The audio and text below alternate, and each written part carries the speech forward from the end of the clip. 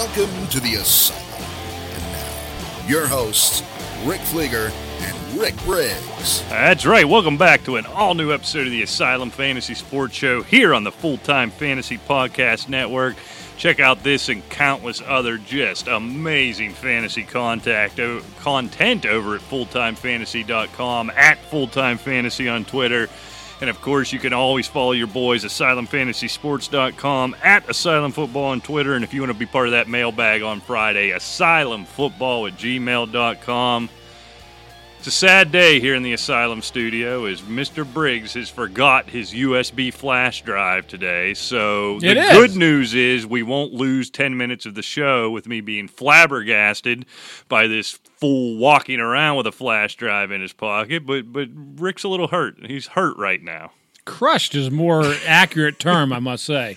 Charger, you should see it in the studio before the show, just charging back and forth. I don't know where he was charging to, but muttering and cursing and charging. Everybody that listens to the show should have been in the studio before we went on air to see both of us just crushed individuals. Yeah, we're broken. we are, because you've got things going on. I have things going on, and it's just miserable. And fantasy-wise, I've got probably, 65% of my team hurt. Yeah, I think you tweeted out, and it is the truth. If you are an NFL agent, and I'm sure lots of them listen to this show, asylumfootball@gmail.com. Let Rick know for, what was your price, 10 grand? 10 grand. 10 grand per season. Rick Briggs will not draft and or roster your player, and that will at least, triple his chances of not missing any game time. Rick makes a blockbuster Davante Adams deal in our League of Consequence, the Caveman League. First half, oh man, boy, did awesome. Rick get a steal there. And then, as happens to Rick Briggs, here comes the injury. Basically, that's every NFL football player who becomes associated with you. Exactly. So you should apologize. Read your roster and apologize to all those guys. I'll be like Kirk Cousins, just starting apologizing to all these guys. Apologize for sucking, essentially, is what he did. All right, well, let's get into it, Rick. So much to talk about. Get into the headlines. I think the big news today, as we record this on Wednesday, Tyreek Hill and this is the stunner to me, Saquon Barkley, back practicing. I don't expect, especially Barkley, they've got the game this week. That's going to be quick. Then they got the short turnaround on Thursday. I don't see them rushing him back before that, but I wouldn't surprise me. He's back practicing 2 weeks after this thing. Hey, it's great to see. I mean, the guy's a machine. I don't really foresee either one of those playing this year or this week, quite frankly. Tyreek Hill, like you said, probably has a little better chance, but practicing and running routes with that shoulder injury is a little different taking a hit. Right. I don't think that the Chiefs, even though they are one of the two elite teams in the AFC, really want to risk long-term losing Tyreek Hill as they head into the playoffs. Well, and they're sitting right now, even after a little scare up in Detroit, at 4-0. Right. And save for that little scare up in Detroit, haven't much been tested. What's your motivation to bring him back? There's nobody in that division that's going to challenge him at this point. I don't foresee the Chargers challenging him. Well, you look at the Chargers, and that was one we get to balls and socks. I mean, you just look at the Chargers. They don't have Hunter Henry. They do not have. It's like a Rick Briggs fantasy team out there in L.A. Exactly. Williams. And then they bring in Dontrell Inman, and they already threw him on IR. Immediately to IR. Don't even stop in the locker room. Head straight to IR. Melvin Gordon hadn't played yet. So they've been without him, and the list just goes on and on with this team. If they could ever get healthy, in fact, that was kind of a segue into the takeaways from Week 4. If they could ever get healthy, look out, because that team could be extremely dangerous. And that's the team I predicted to win the Super Bowl, so I'm hoping they get healthy here sometime. The injuries on the defensive side for them have been much worse. But so John Ross, Rick, he's going to be out a month with a shoulder. I tell you what, that's a shame. He'd finally, after all that hype his rookie year and all the draftniks whooping us over the head with it, and it just flat wasn't there. And for a while, it looked like he couldn't even play pro football. let alone stay healthy. Boy, a nice little start to the season, looked dominant, and here we go again, another long-term injury. I hope he doesn't turn into a Jordan Reed or a Jerick McKinnon or somebody like that. You just never know what this kid could do. Now, it is really hard to go searching for gold in the crap pile that is the Cincinnati Bengals offense right now. That said, watching Monday night, I don't even want to talk skill-wise. You didn't get to see enough of it. Looking at Autin Tate, however you're supposed to say his first name, dude just looks impressive. He looks like a freak athlete. He's long. He's got big hands. I don't know if Andy Dalton can stay vertical long enough to get enough passes to him. This guy feels like just a sneaky diamond in the rough. Just based on looks, he's kind of lanky and long and big and fast. And I was really impressed with him. And I'll be 100% honest, I didn't know the difference between Autin Tate, Golden Tate, and Tate Martell before Monday night. And before the John Ross injury, that was, how you just kind of file things in the back of your dome piece. That was one with him. But boy, this guy, maybe not now, but this guy looks like he could be something. Yeah, and you hate seeing guys like this floundering around on teams such as the Bengals. Right. And it's just back to the same old Bengals, just not enough quality players around to keep some of the guys that you like to notice, like you said, vertical or, in open space, maybe to catch a football. Yeah. I mean, that'd be a nice change for you look at Joe Mixon. Throw him on probably 28 other teams in this league, and he's probably a top 5 back, statistically. Yeah. I mean, all you need to know about Monday night, he had 4 catches, Rick, but that's good, right? Well, yeah. Can you hazard a guess how many yards those 4 catches what netted? was it, like 16? One. One. Okay, one. yeah. Not 16. Yeah. 1 catch or 1 yard on 4 catches. He doesn't have a prayer, and he's kind of become the mockery, the fantasy. It's not in that offensive line. What's weird is, and I guess you talk about the Rick Briggs injury bug. I don't know if you were drafting offensive linemen too. Cincinnati, we talked about it in the offseason, they made attempts to rectify this, and just nobody can get healthy. It's just a mess. These guys don't have a prayer. No, they don't. All right, James Conner, limited with an ankle again, still being evaluated. It's a little early in the week. Marlon Mack, now here's an interesting case. We were talking about this before we went on the air. Right. Kind of where it getting the ball rolling with the kiss of death that Rick Briggs is in the League of Consequence. Marlon Mack goes out early dealing with that ankle. We thought, oh, God, here we go again. Frank Reich comes out on Sunday or Monday, whenever he did, it doesn't really matter, and says, well, no, he could have played. He could have been back in, but we play Hines in the no huddle, which I find odd because Mack's an athletic guy, but whatever. Maybe Hines has a real knack for this. But then he doesn't practice today. I don't know. It's too early to speculate, but it's kind of an odd deal.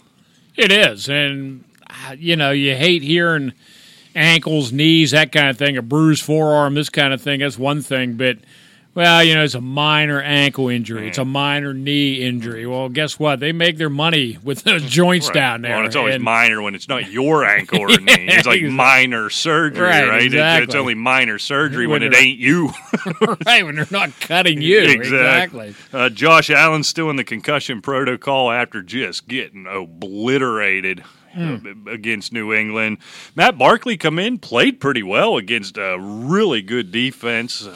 I don't know if somebody has a week to game plan for Barkley if it goes quite as well, but little bit of hope there. Mitch Trubisky separates his shoulder. Not necessarily. Now, I don't buy this for a second, but it hasn't necessarily been ruled out this week. It's a minorly torn labrum. Not going to be any surgery. Another one of those minor injuries. Minor muscle tear. No big deal, except for the guy who's dealing with it, who I don't know, uses that shoulder to earn his living. But fortunately, it wasn't his throwing arm. But. Right, yeah. So I don't expect to see him this week. Chase Daniel, to his credit, did a fine job. Same thing. Against a good defense. Right. I mean, he played well. He managed the game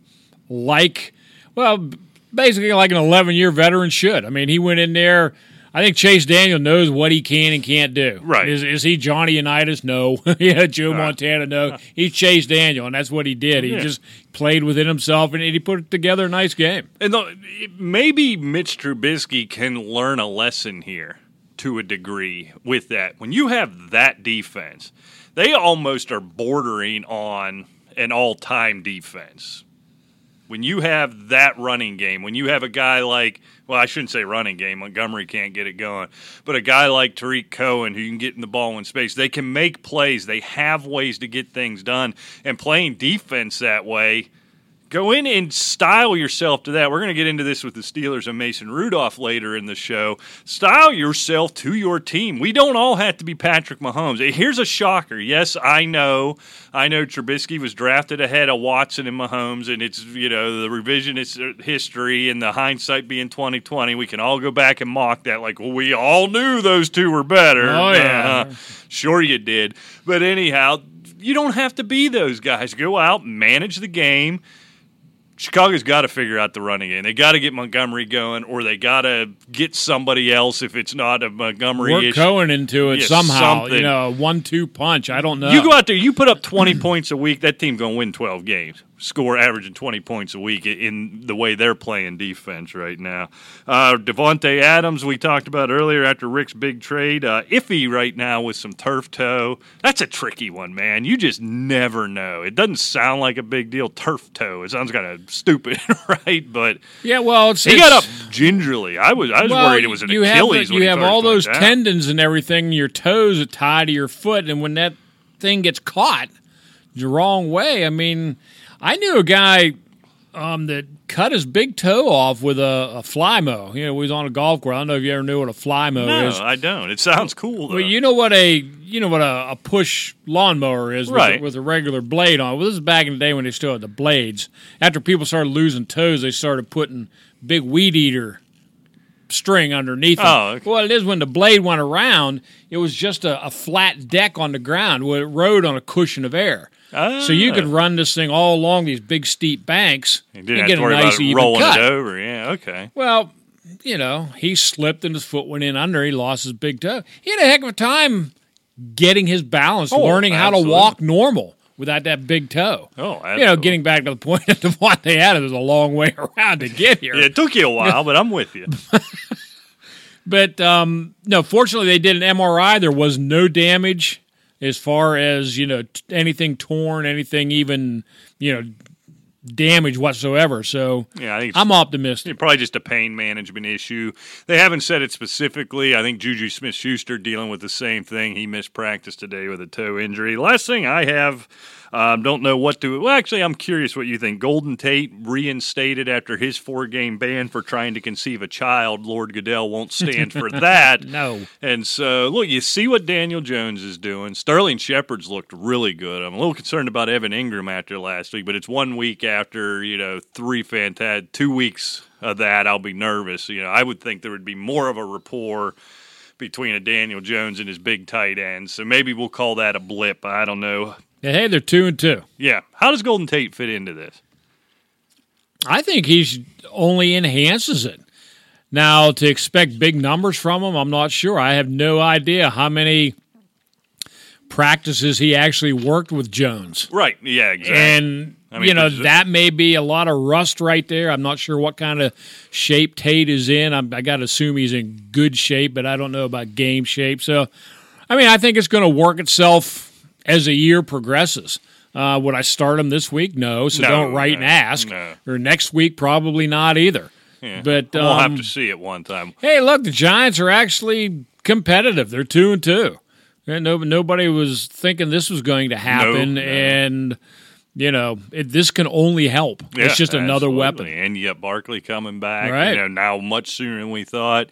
You throw a Golden Tate in there with the way Ingram and the way Shepard. Boy, what Shepard has done. He was kind of an afterthought. He had that little injury at the beginning, missed a cut where you forgot all about him. Right. He's just a pass-catching machine, and it really seems to be a good rapport with Daniel Jones. All right, Rick, I know you don't have your flash drive, but is there any chance you have any Week 4 takeaways? Actually, I do. One of the takeaways was, I kind of touched briefly on it, was the Chargers. The injuries that they had, Phil Rivers put up 300 and some yards, without all those weapons that I was talking about. And you mentioned all the injuries on the defense. I think San Diego, geez, still talking They will San Diego. forever be San Diego here. I refuse to bang because I still think they're going back within 10 years. They certainly should. The Rams went back, so why can't the Chargers go back to San Diego? But anyway, the Chargers, I think, could be a very dangerous team. They hang around even a game or two behind Kansas City. They're wild card material all the way. I mean, this is a tough team. Yeah, and so I think the biggest question with them is when you look at Melvin Gordon, being back. He was back. He was dressed last week, right? They just didn't work him in. With what Autin Ekeler's been doing, I know we talked about it last week. After a week to digest it, how do you feel? How does this thing shake out for you if you're an Ekeler owner, if you're a Gordon owner? For that matter? Well, I guess it almost has to go back to how you drafted Ekeler. I mean, if you're some owner that thought Gordon was done for the year and drafted him as an RB1 or 2, this could put a little kink in your lineup situation.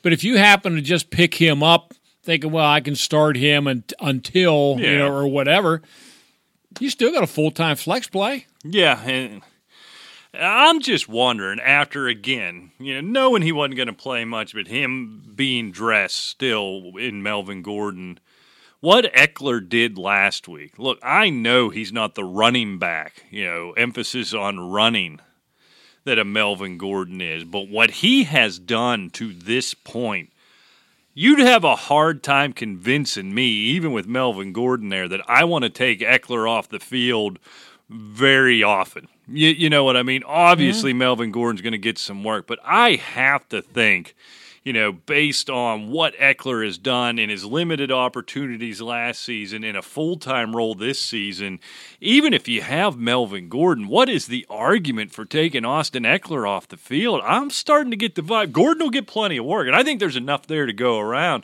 where you might see a minor dip in Ekeler. He's going to get some plays off. He's going to have a few less running. In a PPR format, I'm almost of the mind where it doesn't change for Ekeler. I think he keeps doing what he's doing. Maybe in a standard format, it's not like he's putting up 9 yards a carry as it is. He's a low yards per carry guy. He gets it done in the passing game. He gets it done in big plays. I'm going to have to see it before I believe it, that considering what he did in these 4 games, Ekeler's going to face much of a reduced role. He will face some reduced role, which could be good for him. You know what I mean? Right. But I think it might be Melvin Gordon spelling him, Melvin Gordon doing some short yardage stuff. How much could you reduce his role seeing what he's done and how important he has been to that passing game specifically, that I believe right now they have 4 professional wide receivers on the roster? I have to think that especially in the last 2 to 3 weeks, because I'm sure they knew Gordon was going to be coming back pretty soon, et cetera, that they haven't come up with some different packages, right, for both these guys, especially with all the wide receiver injuries, the tight end injuries. Yeah, let's throw some wrinkles in there. I'm with you. They're going to get plenty of work. You're not going to bench them. If you do, you're going to miss out on a lot of points. Yeah, I was in no way panicked last week, but I'm even more emboldened this week after that performance that, Gordon's going to get his, but I just don't see much of a reduced role there. All right, mine, I'm going to step away from fantasy football a little bit to do my weekly bitching about the officiating in the National Football League. It's gruesome. They have got to go NHL style, where the NHL will just heel toe and fix something right now, which has always been one of my favorite parts of the NHL. If something's stupid and not working, they'll just go ahead and fix it mid-season. They don't care. This review of pass interference calls is so ridiculous. Why any NFL coach would challenge a call? We have seen, in the case of on last Thursday night, Avonte Maddox just mauled the receiver, absolutely mauled him. No call on the field, so be it. They go to replay at full speed, at half speed, at slow-mo. It didn't matter. It was clear he was climbing up his face mask, full second half before the ball gets there. Nothing. Monday night, the OPI on Johnny Holton. That's his name, right? Yeah. I can't believe there's a guy named Johnny Holton playing significant role for the Pittsburgh Steelers. They call a ridiculous OPI. Again, full speed, half speed, slow down. He didn't turn him at all, didn't push him with any force. Don't overturn the call. Look, the referees, I think what's been clear is the officials have decided they don't want this. This makes them look bad. This is a problem for them. They've had enough of it, and they're not going to overturn it. So you've got a subjective call being looked at objectively in replay, being looked at by absurd excuses for human beings, i.e. Al Riveron. You've either got to fix this, get rid of it, something's got to get, because this is a freaking joke. When you got Tony Dungy all over, you ever watch Tony Dungy on Twitter? Just crushes. This is all he does on Sunday now is crushes this rule. And that ain't Tony Dungy's way. That tells you how absurd this thing is. It is. It's we've been complaining about this for about 2.5 years now as far as officiating, and it keeps getting worse and worse. And is it all the referees' fault? No, because the NFL keeps coming up with all this junk for them to try to, like we've mentioned before, it's almost to the point where they're looking at each other if they haven't thrown a flag on the play. Yeah, what's the problem? What's up? Somebody had to have done something. Right. And it's horrible. I mean, thank God for Red Zone, because, while they're sorting out a 4-yard run, in the middle of the field, at least they can go to some other kind of a game and see another play before there's a flag thrown. I mean, it is totally ridiculous. I can't either get rid of it or enforce it. I don't care which, but one of the two has to happen. This nonsense, this is craziness. And you know what's going to happen. They're going to start enforcing it. Here's my biggest fear. Then you're going to see one of these Hail Marys at the end of the game where that's nothing but PI because it's 15 grown men in a rugby scrum waiting for a ball to come down out of the rafters, and they're going to have to overturn one. This is where this has got to go away. Thank you, Saints fans, and all your whining and bitching and moaning. Yeah, you got a bad deal, but oh, poor us. And now we're stuck with this turd of a rule that makes these games yet even more unwatchable, where it's getting to the point where, boy, it's really tough. If there wasn't fantasy football, I ain't certain I'd be watching anymore. Oh, I know. And you can see how everything is gearing now. It's really geared towards fantasy football, and now it's really geared towards the sports betting part. Right. But even, all the shows, that's all they talk about anymore. That's all it is. That's it.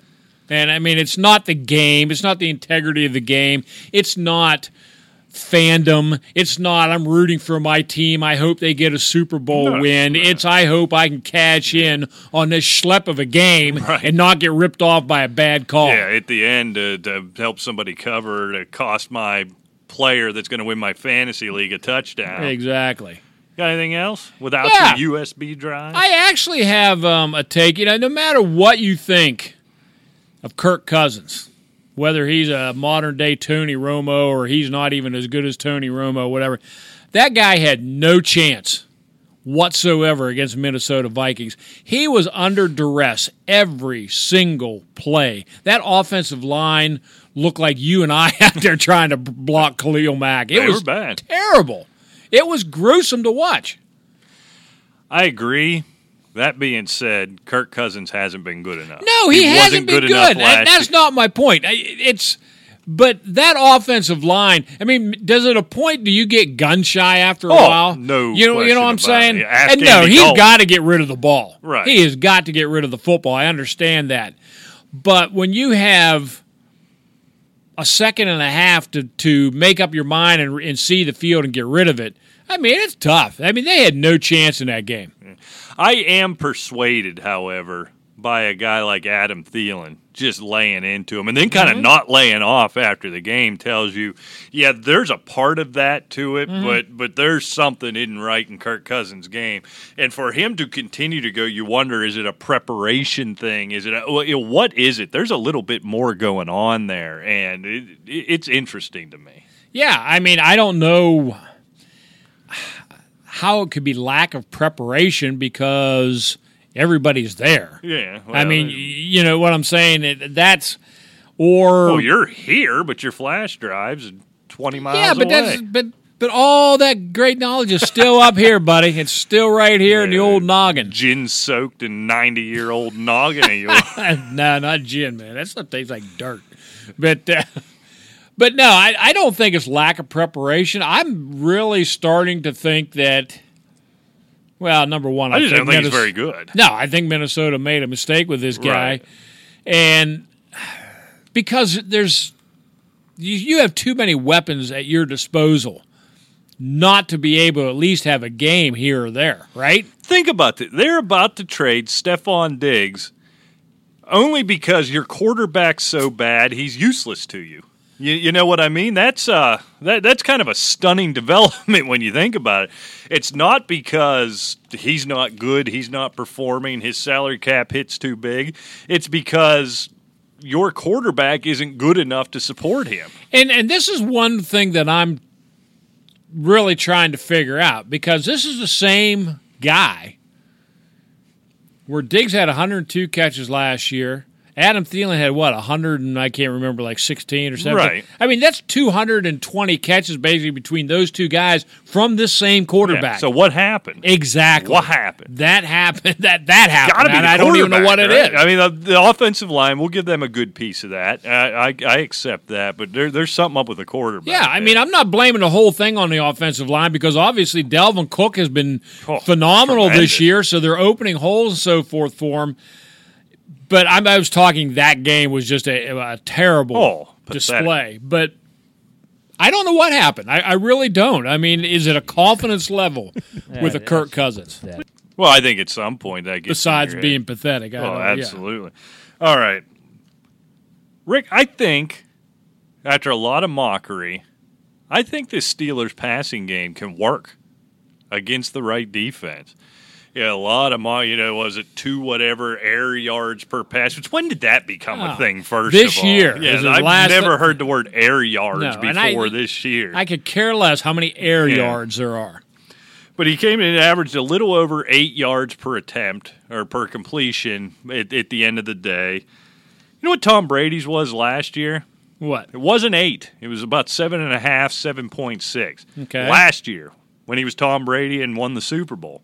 It's less than that even this year. Now, look, Mason Rudolph doesn't have the handle on that offense that Tom Brady does. He couldn't even wash Tom Brady's car at this point. And the offense and the offensive coordinator and all that aren't up to par. But this can work in the modern NFL. You spread things out, go to the running backs. This isn't a bad thing. I think it's a bad thing as a Steeler fans, because I think you see, all right, Mason Rudolph isn't that long-term answer. Hopefully you get those 2 or 3 more years out of Ben, because I don't know that you can do this in perpetuity. Maybe you can. I don't know. But he's not the big-armed, exciting quarterback you thought. Well, he's not Ben Roethlisberger. Well, so what? No, and then that's fine. But he can get it down the field. We saw it at Oklahoma State. We've seen it just a modicum of times in Pittsburgh here. He had those 2 long passes for touchdowns, against San Francisco, correct? San Francisco, right. Yeah. And then when they had the chance, of course, Johnson was wide open. He had that ball downfield. He can get the ball downfield, but, I saw, Colin Cowherd, you're talking, you won a game, but your season's over. And he starts going into this tirade about his thing. Well, okay, point taken. However, when you're in a game and you do have a young quarterback, but if you're getting 7, 8 yards every single down and your opponent does absolutely nothing to stop it, why would you change it? Right. I mean, if they put the clamps on him in the third quarter and had a couple of 3 and outs, hey, we better open it up a little bit now. But Cincinnati did absolutely nothing. They walked down the field on these guys. Right. I mean, it makes no sense to sit there and bash that game plan that worked for 60 minutes. Right. Yeah. Now, if they started the same thing this week and they go 3 and out 3 times in a row and they come out and start doing the same thing, okay, time out, this is stupid. which it wouldn't surprise me if these clowns well, did. It worked once for Fleeger, so it's going to have to get stopped at 7 games in a row before he moves back off it. Right. But I think this could work. This is really tough to defend if properly executed. It is. And James Conner, and we see what, Jalen Samuels, not that this is breaking news to anybody, but take note of that. You could see how important he's going to be to this offense as they struggle to move the ball. I am deathly concerned about Juju Smith-Schuster if this is what their offense is going to be. But this can work. Even if a defense is ready for it, if you get 2 receivers out in space, if I could speak, if you just go over the top enough to where the safety's got to respect it, to where if you got a tight end, be it McDonald comes back or Vanette, somebody got to cover him. There's somebody going to be open in space out there, and a guy like Samuels and Conner who can make people miss. This works. This can work. And I don't know if you're old enough to remember. Probably not. I mean, you can probably vaguely remember the teams, but when Bill Walsh came out with the West Coast, oh, it's just dinking and dunking down the field. Well, guess what? They won 4 Super Bowls doing the same thing. See, I vaguely remember that. Mine is when Warren Moon was running it in Houston, and everybody, this is ridiculous. And all they did was put up numbers nonstop. Right. Yeah, I mean, yes, it can work. If you can't stop it, it works. Right. Simple as that. All right, Rick, let's get to it. It is time. Game ball goes to... Game balls and stinky socks. I'll let you go first because I am so polite. And because you had to come up with a few. No, I've got them right here. But you have chest pains today, and I was trying to be friendly. It's been a day. All right. Well, I'm going to try to calm down, put myself in a nice, good mood. So I'm going to start out with a game ball, Rick. I don't think we've talked about him enough, if at all. Austin Hooper, 9 for 130. Boy, we were wondering who that tight end was going to be. All that love for O.J. Howard being 3rd or 4th, depending where you ranked him and Ingram. And Austin Hooper just getting it done week after week. And what has been a pathetic, absolutely pathetic Atlanta Falcons offense. Calvin Ridley's just disappeared. Quietly struggling, I think, Julio Jones. This is all about Matt Ryan is who's struggling. But Austin Hooper, week over week, just getting it done. Yeah, there's no doubt about that. And he's a bright spot on that Atlanta Falcon offense. And you brought up Calvin Ridley, a good point. Hey, he's basically a 3rd wide receiver again. Sure I mean, Mohamed Sanu's putting up numbers. Yeah, Calvin Ridley's doing absolutely nothing. And it's Austin Hooper. And, of course, Julio's always going to get his. Right. But it seems like Matt Ryan still puts up 300 yards a game, but it's all meaningless. Right. I mean, they're getting waxed, and they can't seem to put anything together. What is it about the Atlanta Falcons? Did we talk about this last week? I think we did, where for 8 years now, the personnel never changes. Yeah. It's the same people every year.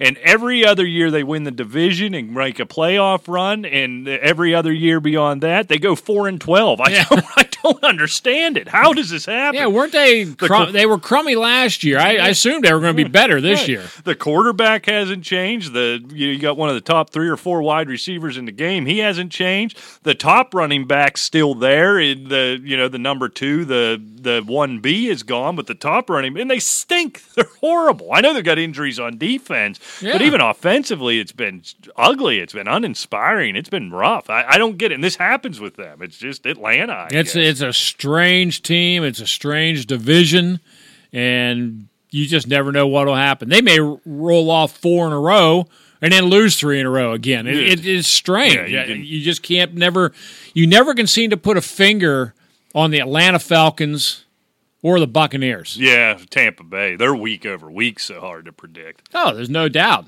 And I think I will ball goes to segue right into 28 for 41, 385 yards, 4 touchdowns with a pick against a vaunted Rams defense. Jameis Winston puts up 55 points on the Rams. Put your hand up if you saw that coming. All right, you're a damn liar. Yeah. All of you put your hands down. That was absolutely stunning. Yeah. Okay, you're sitting there watching the game like I was, right? And you see, okay, it's 7-0 or what? It's 14. Well, boy, they jumped on it. They must have had a fumble or something. Rams will come back. And it just keeps going and going and going. Well, and then the Rams do come back. Yeah. To a degree, you think, oh, God, here we go again. Yeah. And then Tampa, Jameis Winston just keeps coming. Chris Godwin, who I had benched all over the place because I didn't have anybody else in that 4 o'clock window, and I wasn't convinced he was going to play. Well, he done made me look like a fool before the first quarter was over. Mike Evans still getting his. But that offense looks really good. Ronald Jones ran the ball really well. Peyton Barber did his Peyton Barber what thing. Peyton Barber does. But when you get those two receivers playing at that level, and Jameis Winston even being competent, I'd say he's been very good the last 2 weeks, but even being competent with those weapons around them, the defense is still terrible. They can't hold a lead, but that offense, wow. Yeah. And what we talked about in the preseason about Ronald Jones and Peyton Barber, I think we're starting to see a little of this fruition come to it. If you saw any of the, I didn't see the game, but I saw some of the films. You notice he was in doing a lot more pass blocking for Jameis Winston as opposed to Peyton Barber. He's picking that up, and that's what was holding him back, period. Yeah, I don't trust it yet. I'm going to need... It's Tampa Bay. Yeah, I'm going to need to see a couple of weeks. It feels like Ronald Jones is starting to separate himself here a little bit, and it's been all about the pass blocking. Now, whether or not, like I said, anecdotally, I walked away feeling like he is much better at that. Right. I haven't watched any film, and to be honest, if I watched the film, I probably wouldn't know what the hell I was looking at anyhow, unless he planted a guy or somebody planted him. Beyond that, I don't know the subtleties of blocking, weak side blocking. That being said, it feels like he's starting to separate himself. Yeah, he is. I mean, you can watch... you watch a lot of the... Pay attention to some of the backs. Some of these backs get trucked. Oh, absolutely. It's just like, whoops, sorry, my bad, But, I mean, he seems to be picking up a little bit, and that's what they need. All right, let's get with my mood here. Oh, there's so many, but I got to go with Sonny Michel, Rick. Sonny Michel, Sonny, Oney. Doesn't matter. Sonny and Cher. He stinks. He is awful. Dead last. You stink. Dead last in broken tackles. Do you know there's an official stat? He has officially broken 0 tackles so far this year. It's unfathomable. I don't know who does this, but I don't know who has the time to sit see, around that's the and kind of stat I like. Yeah. He ain't breaking anything. Yeah, that tells me something. And there's not air yards per attempt on Saturdays on real grass. When it's don't raining, give me all that crap. But that's something I can understand. And he's not breaking tackles. He's just been downright bad, and I don't understand it. It's so promising in spots last year. Very limited attempts 2 weeks ago, touched the ball plenty last week, and it's not getting any better. This is a guy you drafted as your RB2. It's time to move on. But the problem here, Rick, we talked about before we went on air, the minute you sit this joker down, you know what's going to happen. Sure. He'll have 120 yards, 3 touchdowns, and James White didn't play 1 snap, and Rex Burkhead had 3 carries, whatever. I mean, it'll be weird. Then you say, oh, well, he's back, and you'll put him in your lineup, and then Burkhead will score 2 touchdowns. I don't know. Yeah, but you can't even – here's the problem. Here's what I don't like about it. You can't just blame this on the oddity that is Bill Belichick and the Patriots offense. When given opportunities, he stinks. Last year, that duo of White and Michel, they were devastating. Right. I mean, throughout the year. It's just not the same. It's just not this year, and here they are sitting there undefeated. Yeah, well. But, there's something to be said with a easy schedule. And I don't know how every single year they come up with that. And I'm trying to find there they are. I mean, they're a first-place team. I mean, they were in the Super Bowl. I thought they were supposed to be some sort of you played first-place teams of other divisions and so forth. You do, yeah. Well, that's what I thought. I mean, and here's their schedule. I mean, they played Pittsburgh, who stings. We didn't know that going in. Well, then they had 3 division games with Miami, the Jets, and Buffalo. Buffalo give them a tussle there. But then they play the Washington Redskins this week. They play the Giants. Then they play the Jets again. They play Cleveland. Okay, I wasn't a first-place team. They play Baltimore. Well, they're playing the whole NFC or AFC North. Yeah, I guess. One full you're right. division Okay. every year. Okay, then I guess they do conferences. play Philadelphia. They must be playing the NFC East. Right. Dallas. Then they're playing Houston, I guess, which is the first-place team, and Kansas City, so it does pick up a little bit there. And then Cincinnati, Buffalo, Miami. I mean, it's just, I guess, six of their games just seem like cakewalks. Yeah, at a minimum, Buffalo will always give them one game. Otherwise, that's 5.5 gimmies every year. You know. Yeah. Do you take anything away from? I was struck by. Did you pay much attention to that game at all? Yeah. Yeah, I was looking forward to how that in the game. second half, Tom Brady essentially said, "I ain't even messing with this nonsense. I'm getting off the field." And we're going to let our defense win this game. It was 2 steps, slam it in the ground, back to the bench. Does it speak to how well Buffalo was playing and how much he trusts his defense, or any cause for concern or any cause for excitement if you've reached to the point like me where you're just sick of New England? If I'm part of the Buffalo Mafia, I'm pulling my underwear over my head because that team played well. Oh, absolutely. Look, they're lacking a quarterback, at least at this point. Josh Allen's not there yet. I mean, the kid's got the tools, but they beat him literally into the ground. Damn Okay, near killed him in the end. New England defense is brutal. Buffalo's defense is brutal. The offenses were. Brady's Brady. He was getting knocked around. He didn't like that kind of stuff. No, and he just said, I'm done. I'm not doing If it. he can get out of there with a win, it doesn't matter if it's 31-3 or if it's 10-9. Right. Let's just win and get out of here. He doesn't care. No. He's about winning. He doesn't care Exactly. about his fantasy numbers. It's a 2-team race in that division, no question about it. I think Buffalo has proven that they've actually arrived as at least as a legitimate concern when it at least comes to a wild card. Maybe. Oh, they're wild card worthy, no doubt about it. All right, where are we? I think you're up, Rick. What do we do? Oh, okay, we'll do. You stink. They come off a hard loss, but been a little bit disappointed in Deshaun Watson this year. And, 21-33, 160 yards, no touchdowns. It just, where's that dynamic Houston offense? I don't know if it's on him or Hopkins, but you could throw Hopkins on that list. He was no doubt. awful last week and has been really underwhelming for the season. That's another one I can't figure out. Bill O'Brien's supposed to be a good offensive mind. We know what Deshaun Watson is. DeAndre Hopkins, and everything is right, is easily the best receiver in the league, in my opinion, when everything is right. Something is drastically amiss there. Freaking Lamar Miller that important to that run game? God, makes you wonder. Carlos Hyde, getting the volume. We always said Houston loves him, and he's the guy. There's no question about that, even though he got disrespected the whole way through. But I'll tell you what, this is a totally different offense than what we saw last year. Our defense is catching up to Deshaun Watson, or are they missing Lamar Miller? There's something amiss in that offense. Still a pretty good team, but they're going to have to score a lot more points. Yeah, I don't get it. So I want to give a quick one, Rick. We probably ought to get out of here, but Ball goes to. I got to give one. I have refused to believe it, and I have to believe it. Gardner Minshew's the real deal, isn't he? Oh, yeah.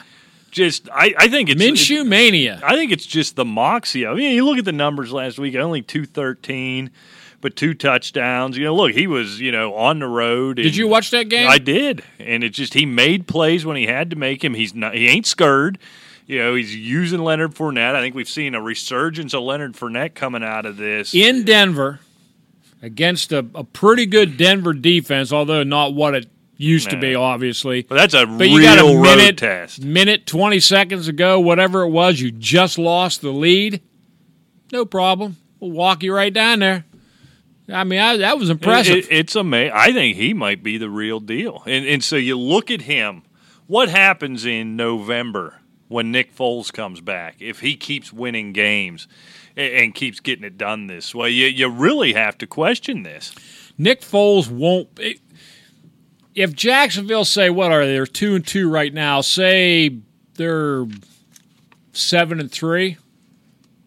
Nick Foles won't be playing. Well, that's what I'm thinking. They would riot in Jacksonville. They should. And they should, exactly. I mean, you play, if you're winning, you don't take away your best chance to win. And you have a guy coming off a broken bone in his throwing shoulder. I mean, that's just stupid. What do you do if you're Carolina?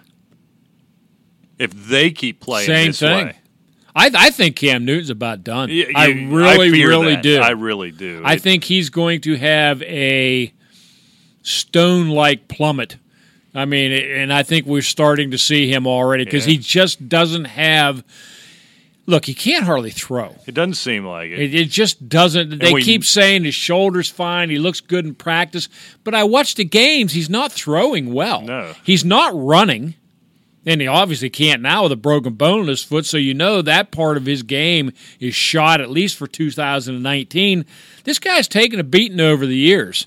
And it doesn't matter how many cool hats or scars you wear on your head. If you can't get it done, great man. Hats. Have great but hats. I just don't think you can stick him back in. But they keep winning games without him. You know, exactly. It's a shame because what a tremendous athlete and a really, really good, an MVP quarterback. Well, he's been an MVP quarterback. He's been to a Super Bowl. I hate to say, people, poor guy. Well, but he should be entering the prime of his career. Yeah, you're right there. You're right. I mean, it's not like he's 40 or something like that. You're absolutely right there. But I mentioned it a couple shows ago. This guy reminds me so much of Dante Culpepper. Right. I think that's a strong, good comparison. Fast, and boom. He just took so much beat, and he was done. Yeah. And so there you have it. I don't know. I think that's about it. All right, Rick, before we get out of here, we got to pick Thursday night. It should be a good one, which means it'll be a turd because that's what happens on Thursday nights generally. We got the Rams after that lackluster showing last week at home against Tampa Bay, getting one. I got the Rams +1 at Seattle on a Thursday night. Which tells me they're thinking the Rams are like a 4-point favorite. After that showing against Tampa, I don't know what to make of this Rams team. I mean, the offense still looks fine. That was another one of my game balls. Robert Woods, 13 catches, 164 yards. He's got so many options. Talking about Jared Goff on that team. Russell Wilson's a freaking magician. And, I mean, he gets points for Seattle. I mean, you look at Seattle, take the quarterbacks' names away, and you just look at the offensive talent on Los Angeles as opposed on Seattle, you think this isn't even a contest, right? But I tell you what, a lot rides on the quarterback. I'm going Seattle in a minor upset, 17-14. Yeah, I'm right with you. This just feels like a great spot for Seattle. Kind of the short turnaround. Being at home, that's such a hard place to play. You play, I guess not late for them, but a late game on Sunday. You take that beating. Now you got to pick it up. You got to lick your wounds. You got to go up to Seattle on a Thursday. It just doesn't set up very well for the Rams. And I think what I'm persuaded by most is kind of the bounce back, what we saw, the determination, what we saw out of Chris Carson after. Even while he's looked good putting the ball on the ground, and he just looked like a man possessed last week. Russell Wilson's in one of those stretches. He gets in one of these stretches every season. It's usually a little later in the year, right? We kind of write them off in mid-October. They look terrible, and then he gets it going. Russ Wilson's in one of those streaks right now. I can't come up with a scenario in my head where, other than some weird Thursday oddness, which happens, other than that, I can't come up with a scenario where, with all the circumstances surrounding it, where Seattle doesn't win this game. So I'm going to take them a little bigger than that. I'm going to take Seattle here 31-23. I think it could be a kind of an ugly grind them out type of deal. But I think that benefits Seattle as well, being at home. So, I'm with you. I take Seattle here, laying that one, I guess. I got to lay one to do it. But that 12th man, I mean, I don't think it can be underestimated in a division game. And on a Thursday, on that quick turnaround, that's a tough deal. All right, well, let's get out of here. Good luck this week. Make sure you listen in Friday night here at Full-Time Fantasy, at Full-Time Fantasy on Twitter. Get those questions into the mailbag at Asylum Football, asylumfootball@gmail.com. Till Friday, if we don't talk to you, shame on you, but good luck till Friday. We'll see you. Take care.